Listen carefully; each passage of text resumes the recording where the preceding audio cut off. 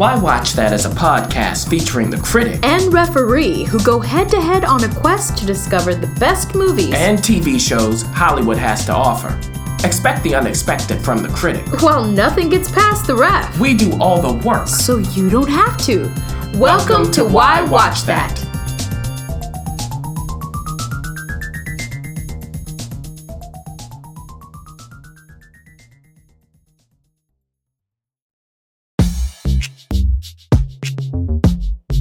The Why Watch That TV Talk.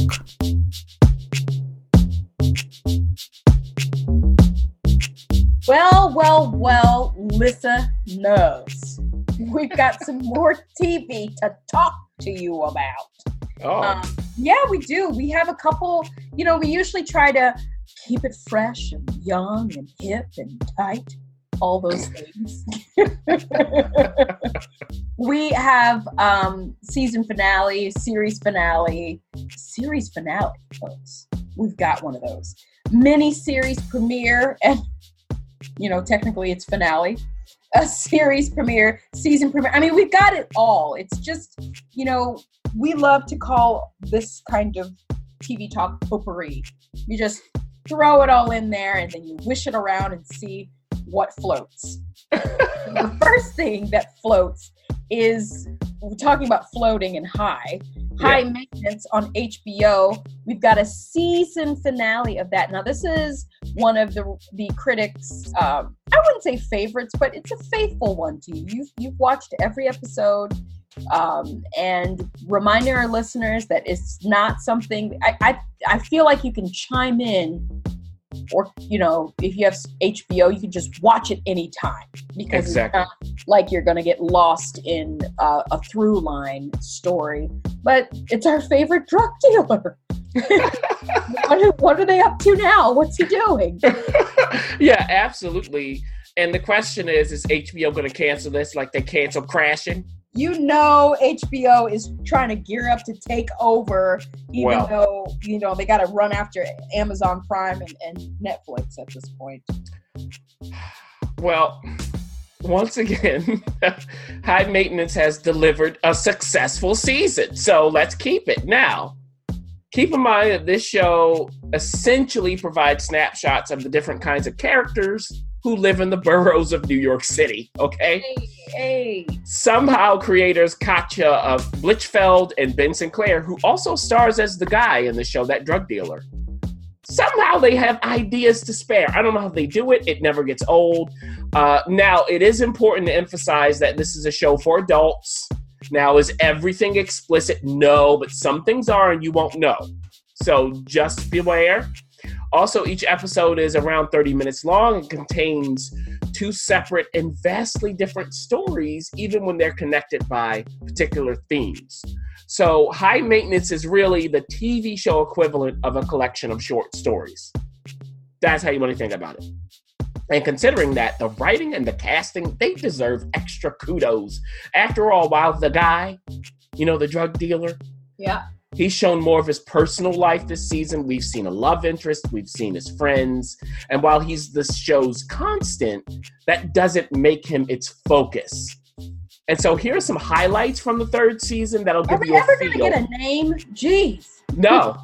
But see, if you watch it, it kind of makes sense. You don't even think about it. Yeah. And, it's just this dude that shows up with your product. So here's some highlights from the third season. So you get highlights overall. In the second episode, both storylines focus on people who use Craigslist for vastly different reasons. One to find a stolen bike, which takes him to unexpected places. Okay. The other to sell items so that she can give her customers quite the surprise when they arrive at her apartment. Okay. In episode 4, Jemima Kirk, who starred in Girls, plays a fictionalized version of herself, representing all that's annoying about actors on set. Okay. She shows up late. She wants to change her outfit during reshoots, of all things. Okay. And you can imagine the challenges that brings. So, in addition to that, the great Amy Ryan plays the film's exasperated producer. So that was nice to see.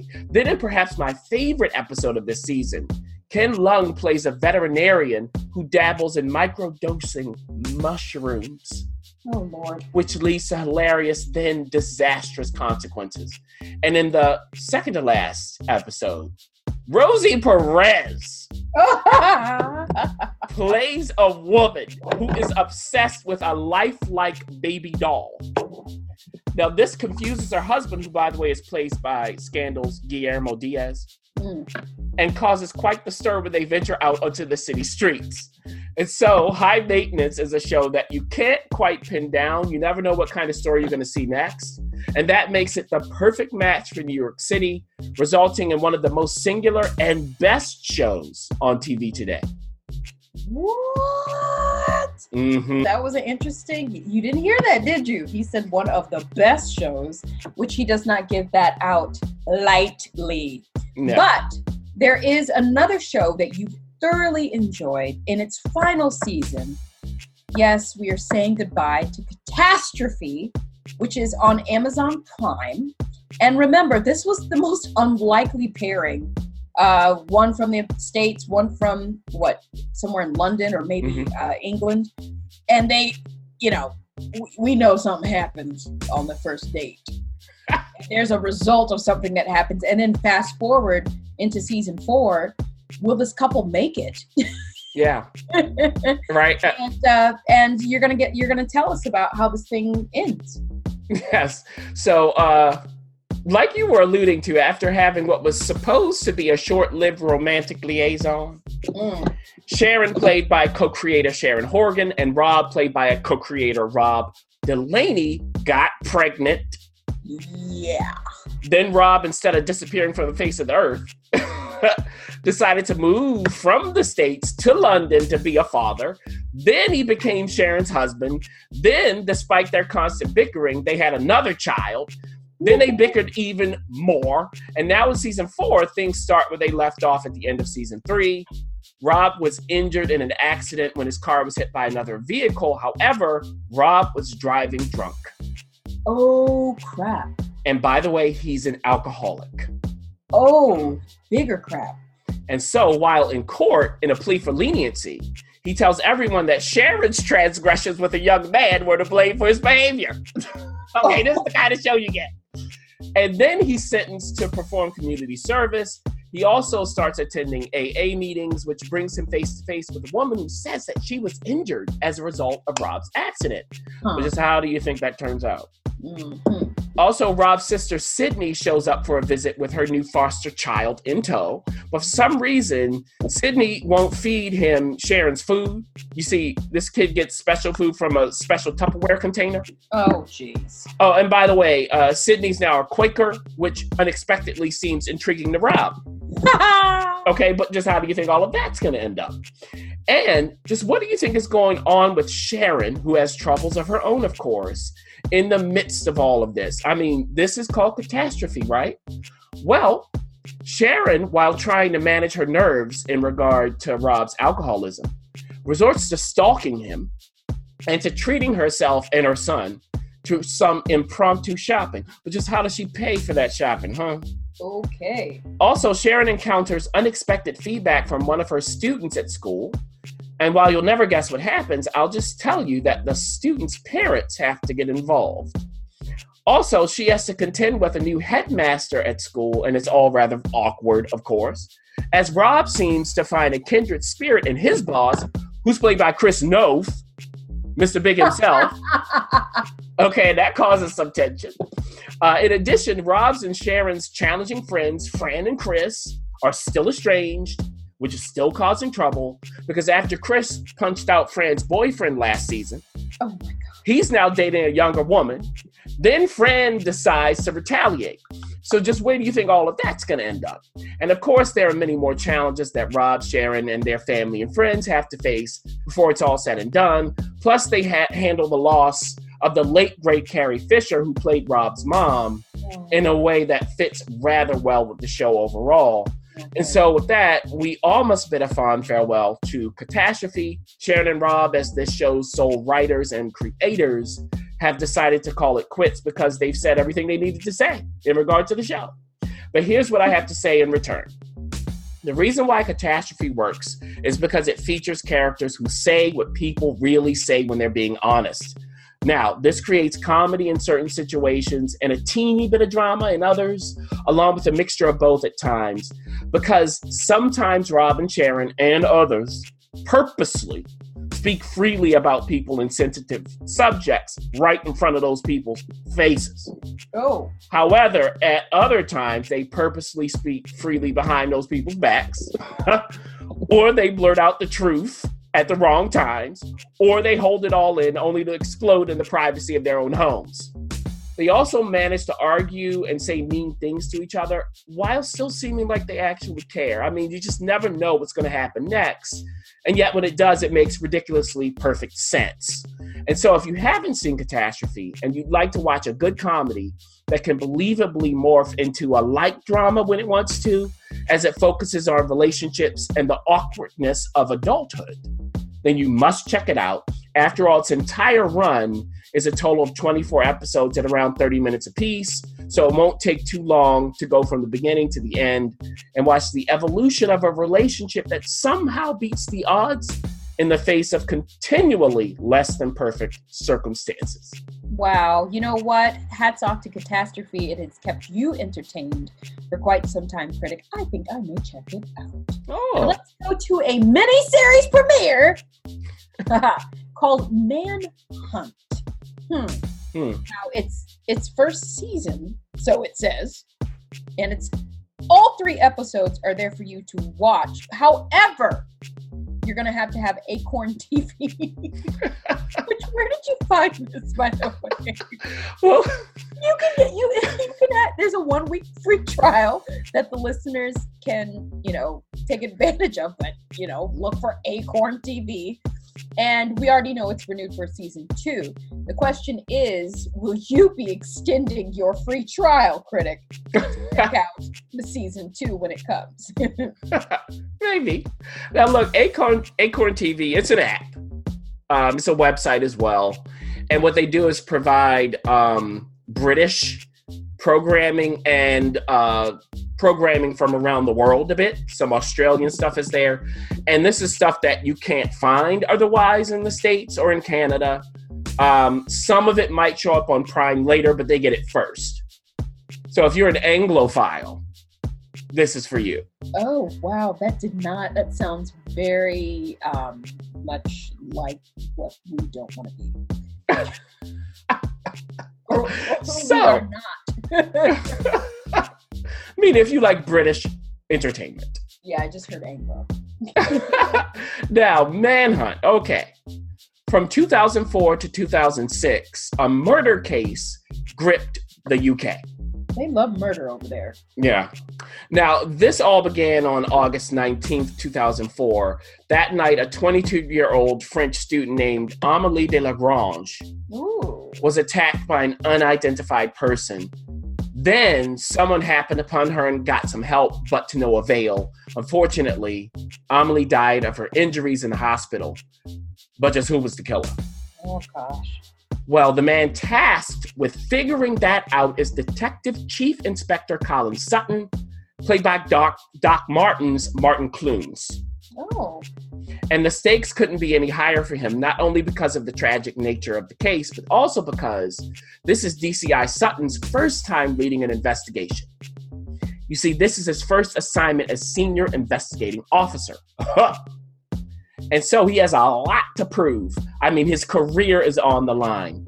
Now, while DCI Sutton has strong opinions about how to do things, there are obstacles in his way. For one, his superiors want him to do certain things in certain ways. And for two, there really aren't any clues in regard to finding the killer. But there is another case that's being handled by another police department that has similarities. Even still, the detectives on that case believe they've caught their man, which DCI Sutton's not so sure about. And the conflict that arises as a result also has repercussions for Sutton's marriage. Oh. You see, he's married to an analyst for that other police department. Oh, no. And she winds up caught between Sutton's rock and her department's hard place. Uh-huh. That didn't sound right, but okay. And to add insult to injury, Sutton has a teenage daughter from a previous marriage whose life, like all females around her age in the area, might not be so safe. And so will DCI Sutton be able to marshal his detectives to find Amelie's killer? And along the way, just who will be trampled over in that pursuit? Also, in the end, will there be any justice not only for Amelie, but also for the other young women who've lost their lives so tragically? All right, now look. Yes. Here's what I have to say about Manhunt, which, by the way, is based on an actual case. Get out of... Wait. Oh, my gosh. Yes, so this is real. Now, this is for people who want to see a true blue detective procedural. What does that mean? So this isn't the kind of show that has all kinds of ridiculous twists and turns. I mean, of course, there are things that are revealed throughout the season's 3 episodes, but there's nothing shocking. Now, why is that? Because Manhunt takes you step by step through Sutton's and Sutton's team's process of finding the culprit. And frankly, I found that refreshing. It was nice to just watch people, both the characters and the actors, go to work. Martin Clunes as Sutton is smart and polite when needed, but boy, oh boy, if you do something that doesn't make sense to him, he has no problem saying it right to your face. Oh. Okay, this is the kind of guy you look at and go, okay, he doesn't want to be in the conflict, only to find out he's more than willing to use his intellect and determination to let you know what the deal is. Okay. So it was a nice personality mix to watch, and Clunes' clean and straightforward acting style was a great fit. The same goes for the show overall. At its best, it's clean, straightforward, and focused. However, the one knock that I have is that there were a few moments when the wife and the daughter got in the way of Sutton doing his job, which was most unwelcome. Essentially, look, this show isn't much concerned with the personal stuff. So when those moments happen, I just felt like they were not only in Sutton's way, but also in my way as a viewer. I mean, excuse me, we have a case to solve here. On the other hand, though, the one personal conflict that I did find interesting was when Sutton's wife, Louise, would try to help Sutton via her expertise as an analyst, only to have him poo-poo it. And the reason that worked was because it was relevant to the case.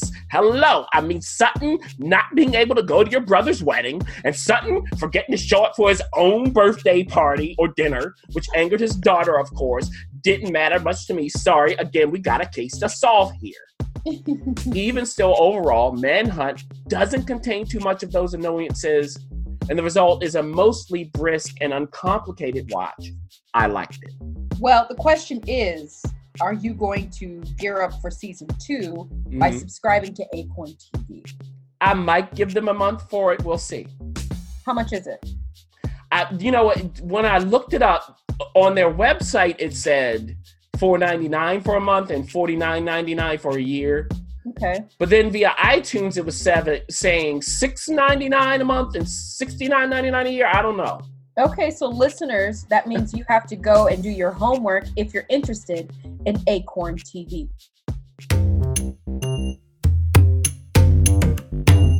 We have an announcement. We're on a new platform. What? Listen, we are expanding, listeners, and we'd like to give you an opportunity to come on this ride with us. Yeah, that's right, because beginning on April 6th, 2019, we will be on television radio every Saturday at 11 a.m. How do you spell that? That's TELLYVIZION. Nice. And you can go to television.com. You can also go where, Ref? To our website, whywatchthat.com. Hey, and you'll see the link to the radio show there. Don't miss it. Don't do it.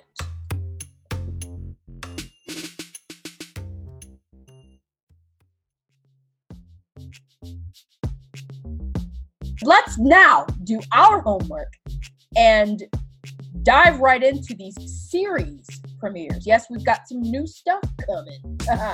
And one of them is led by the sexiest man in the world. Oh my But goodness. we'll get to that in a second. Shrill on Hulu is available for you to watch now. All 6 episodes are there. The question is, what is it? And are we going to watch it? Oh, well, SNL's Aidy Bryant. Yes. Who I probably will watch it. Yeah, and she co-developed the show. She co-wrote the pilot. So she stars as Annie, a woman who lives in Portland and who lacks self-confidence. She gets pushed around and put down by various people in her life. She even gets the business from strangers, including a personal trainer who, without being asked, tells Annie that she just knows that she can help her be the person she wants to be. Now, this person that Annie must want to be is a skinny person, of course. But the focus is really on the various domains of Annie's life. Romantically, she's involved with a guy who just wants to get physical and then send her on her way through his back door before anybody can see. Gosh, disgusting. And the way that ends will probably surprise you. Professionally, Annie's a journalist who's trying to be taken seriously by her editor, who's played by John Cameron Mitchell, and who's a jerk, okay? And he's not the only one. However, Annie does have a support system. There's her work friend, Amadi, played by Ian Owens. There's her mom, played by former SNL cast member Julia Sweeney, who doesn't always say and do the right things, but her heart's in the right place. There's her musician dad, played by Home Alone's Daniel Stern, who's undergoing cancer treatments, yet still maintains a gentle smile on his face. And there's her best friend and housemate, Fran, played by Lali Adefope, with just the right amount of attitude, who's the antithesis of Annie. Fran wants Annie to call an end to the pity party and demand what's hers. And so will Annie continue to be other people's doormats? Or will she find a way, slowly but surely, to assert herself and become the woman she hopes to be? Now, look, all of this might make Shrill, which is based on Lindy West's memoir of the same name, sound like a complete downer. I mean, who really wants to watch somebody constantly get dumped on? Right. However, by the end of the first episode, Annie does manage to fight back, though it's rather awkward, of course. And throughout the season, she continues to build on that with mixed results, which I didn't mind watching. Also, when she goes too far in asserting herself, someone's there to set her straight, I'll tell you that. Even still, I do have to say that some of the transitions here aren't as smooth as they should be. And every now and then, Aidy has a monologue. It just sounded like something that someone would take to an acting class to rehearse with the teacher. Regardless, though, if you're interested in the premise, or if you like Aidy, or if you like the sensibilities of executive producers Lorne Michaels and Elizabeth Banks, I say check out the first episode. After that, you'll know whether this is the show for you. And since the first season is comprised of just 6 episodes, as the ref said, that each last under 30 minutes, Shrill makes for a fairly easy binge. However, it doesn't have to be binged to work. Now, let's go on to another place where you can binge. Another series premiere called Turn Up Charlie, on Netflix. Now, I did say that the sexiest man in the world is in this. And again, this is according to People Magazine and me. Thank you for the reportage. He's the reigning king right now. Yes, I'm talking about Idris Elba. Oh my gosh, we can't get enough. I can't get enough. I don't know about the critic. But he's now in a comedy? What? Yeah. He's in a comedy. Listen, at this point, Idris Elba is doing exactly what he wants to do. He just hosted SNL. He's directed a movie called Yardy. He just put out a single. And now he's in a comedy about a washed-up DJ. Tell us about Turn Up Charlie, please. And he took Will Smith's role. What? In Deadshot. He's the new Deadshot now. Deadshot? Yes, you didn't know. That. Yeah. Can't get enough. Okay. So Idris, look, he must have been inspired by Kevin in This Is Us. Okay. Because he's decided to star as a nanny named Charlie in a TV show. Love it. A TV show that he co-created, by the way, right? Like you said. Now, Charlie isn't really a nanny. In actuality, he's, yes, as you said, a DJ, which shouldn't be a shock because Idris is obsessed with DJing. We know this. Well, he considers himself a musician first and an actor second. So, okay. Okay. However, Charlie is a DJ who spent a little bit of time in the sun only to find himself back in relative obscurity. But he's determined to make it big nonetheless. He has a friend named Dell who doesn't do anything other than stay at his home to crack jokes and be in the way. Mm-hmm. And he lives with his Aunt Lydia in his parents' home. He's also unmarried without kids, which is fine by him, but it displeases his parents who aren't above guilting him into giving them money he doesn't have. And so with all of these pressures weighing down on Charlie, he reluctantly agrees to look after Gabby. Just don't call him a nanny or a manny. But here's the catch. Gabby's the young daughter of one of his childhood friends who has a successful music career. And ditto goes for his friend's wife. So, if Charlie nannies Gabby, he might be able to use his friends to find lasting success. The only problem is that Gabby's a challenge. Of course. She's too smart for her age and too neglected by her parents. Of course. And as a result, she just loves to get under people's skin, especially her nannies, who never last long. And so, will Charlie be able to deal with Gabby long enough to leverage his friend's recording studio and connections? Or will Gabby prove to be too much? I'll tell you this. You already know the answer. Yeah. All right. Here's what you need to know about Turn Up Charlie overall. It's a show for people who don't mind the thought of a poop or dildo joke, or who love to watch sarcastic little kids outsmart adults with their wits, Oh, gosh. or who love Idris enough to overlook all of that. Oh. So if that's you, go for it. After all, each episode, again, this is a recurring theme in what we're talking about, Ref. It's under 30 minutes. 30 minutes, yeah. However, if that's not you, just know that you'll probably be annoyed. Were you annoyed? Yes. I knew it. Dave is the sexiest man alive. Now moving on to someone who has yet to be the sexiest man alive, Paul Giamatti. We're waiting on that one. Season premiere of Billions. Yes, it's back for its fourth season on Showtime. Now, this is a cat and mouse chase that's been going on for 4 years. Are you reading my notes? No, I'm not. I'm not. I totally am not. I don't even have access to your notes. It's a cat and mouse chase that's been going on for 4 years. And the question is, how long can we chase the tail before we finally get a bite? Oh. And we are headed into some complicated waters this season because... Yeah, well, you're going to tell us why. Yeah. So, the first episode of the fourth season of Billions, unsurprisingly, thrusts us right back into the thick of things for Axe, played by Damian Lewis, and Chuck, played by you said the upcoming sexiest man alive, Paul Giamatti.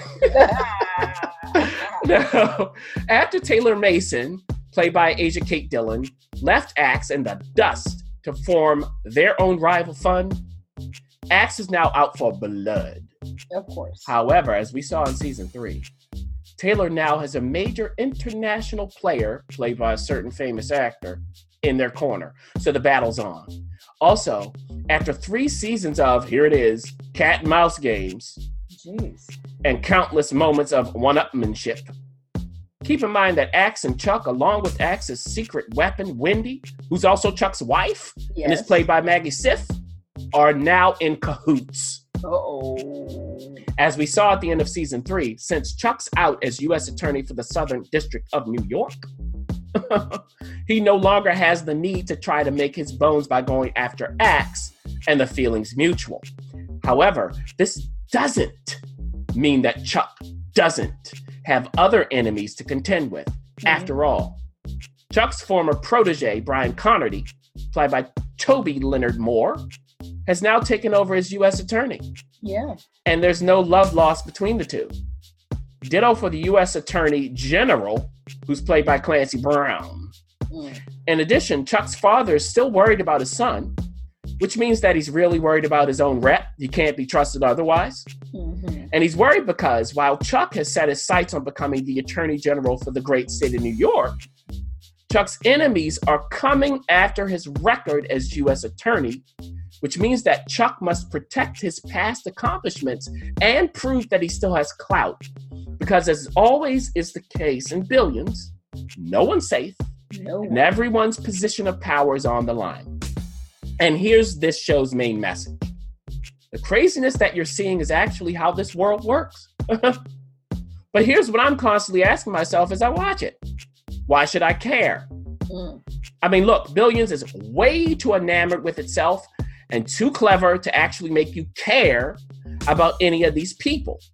The characters love to tell long-winded stories and make far-flung references in order to make their obvious points seem more hilarious, profound, and interesting. And so, unless you really enjoy this show's sensibility and humor and like peering into its world overall, Billions might require a little too much work to follow. And while the cast is invested and the rhythms are right, Billions' potential for substance is belied by way too many surface pleasures. And as a result, I'm really not quite sure whether I should continue to watch it or not. We'll see. We'll see. I'm on the fence. I know you, but you've been on the fence before, so we'll see. Yeah. Mm-hmm. Moving on now to finally, dun dun dun. Here we go. The highly anticipated season. I think I might get CBS All Access for this. I'll borrow someone's. Called The Good Fight. You know that we've been covering this for 2 seasons. We're back for season 3. Diane is still fighting from The Good Wife. She's fighting. She's fighting everybody. Now she's fighting in The Good Fight. But we love the cast here. I do. I just, every time I see this cast expand and go and do, we just love it more and more.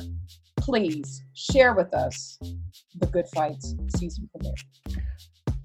I got a lot to say. I know you do with this one.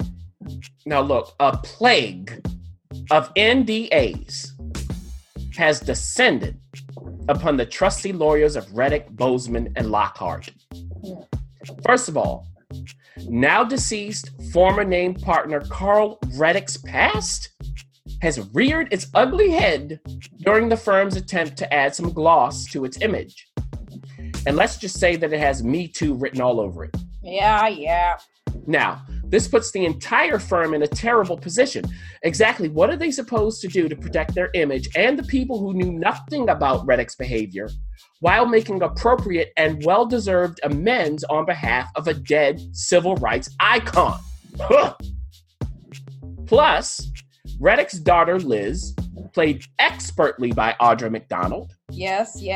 is a current named partner who, after she finds out about her father's past behavior, takes matters into her own hands. Oh, yeah, she does. In spite of the mild objections of her ex-husband and fellow named partner, Adrian Bozeman, who's played by a spot-on Delroy Lindo. You know he does it. And then there are the continued troubles of Diane Lockhart, played by the always wonderful Christine Baranski. Diane's finally happy in her marriage to Kurt. You know what? I've been waiting for you to say that. Who's played by an effortless Gary Cole. Oh, yeah. We love him. But you know what, Ref? When Diane's happy, you know that danger's on the horizon. Exactly. Every single time. That poor woman. And that danger ultimately comes in the form of, you guessed it, an NDA. But the NDA isn't hers, it's her husband's. But just who asked him to sign it? Well, you'll definitely have to watch this to find that out. Yeah. But wait, there's more. Oh, boy. A third NDA rears its ugly head in regard to a certain woman whom Diane wants to use to bring down, wait for it now, Donald Trump. And somehow this connects to Naomi Nivola, played by a simmering Keisha Sharp, who played Johnny Cochran's wife in The People vs. OJ. Oh, my gosh. Now, keep in mind that Naomi's a former law student of Adrian's and a former classmate of Liz's, who's currently a news anchor and who currently knows something dirty about the firm. Oh, dirty. But to help her forget about the firm's dirty laundry, she receives a little tip about something else from a trusted source.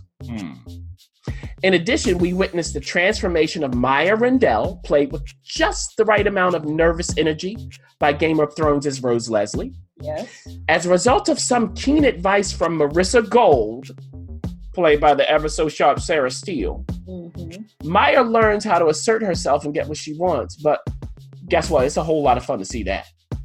Plus, don't forget about Luca Quinn, Right. with appropriate wariness and exasperation by Coach Jumbo, who's now a new mother and who was offered a promotion due to the firm's image problems. I'm sure. But is it a promotion that Luca wants, or is she in a position to refuse? Oh, and by the way, all of this is just from the first episode of this new season. Oh my God. Now, look, here's the thing. As you know, I've always been a fan of The Good Fight. You have. And remember, as the ref said earlier, I'm going to say it again, both of us were huge fans of this show's precursor, The Good Wife. Oh, yes. But I do have to say that after watching this show's latest installment, I'm an even bigger fan of The Good Fight. Oh, come on. Why are you doing that to me? Absolutely. I think I've fallen in love, in fact. But the question is this: will I remain in love? If it's love. Well, look. Maybe it's infatuation. Now, look. Here's what kept my pulse racing during The Good Fight's latest episode, which reflects what this show can do at its best. First of all, creators Robert and Michelle King wrote and directed an episode that tackled current polarizing topics head-on without feeling heavy-handed. They just have a way of injecting both complexity and humor into weighty issues without shying away from them. They're so good. So good. Plus, they managed to present different viewpoints from both expected and unexpected perspectives. And they keep it all gliding by at the same time. In addition, the way they frame scenes and block characters is the perfect fit for their storytelling. Love it. And then there are all these wonderful actors. I mean, of course, the leads are all uniformly great. Their rhythms, chemistry, and intelligence shine through at all times. But in addition to that, even the guest stars and recurring actors are wonderful. I mean, they casted, wait for this, ref, they casted the never to be messed around with Regina Taylor in a pivotal role in this season's first episode. But it was a role that required the opposite of what Regina's typically hired to do. There was no scenery chewing here, and it worked beautifully. In addition, in the episodes to come, they've casted the masterful Michael Sheen. Yes, I saw. As a lawyer that you'll have to see to believe. Okay? Think Roy Cohn and Roger Stone. You okay? It's going to be so much fun. But that's not all.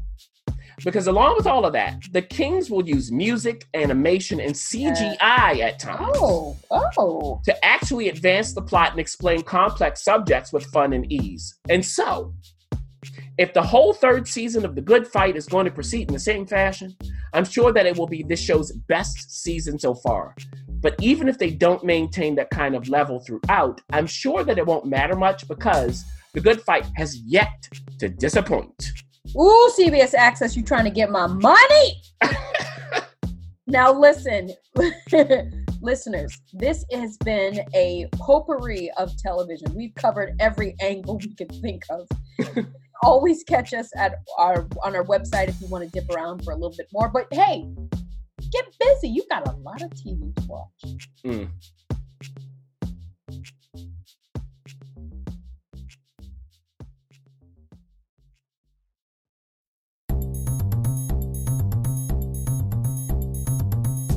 Thanks for listening. For additional resources, visit whywatchthat.com. Good idea, and we'd love to hear from you. So go ahead and leave comments, feedback, and you can rate us on iTunes. We'll see you next week. See you.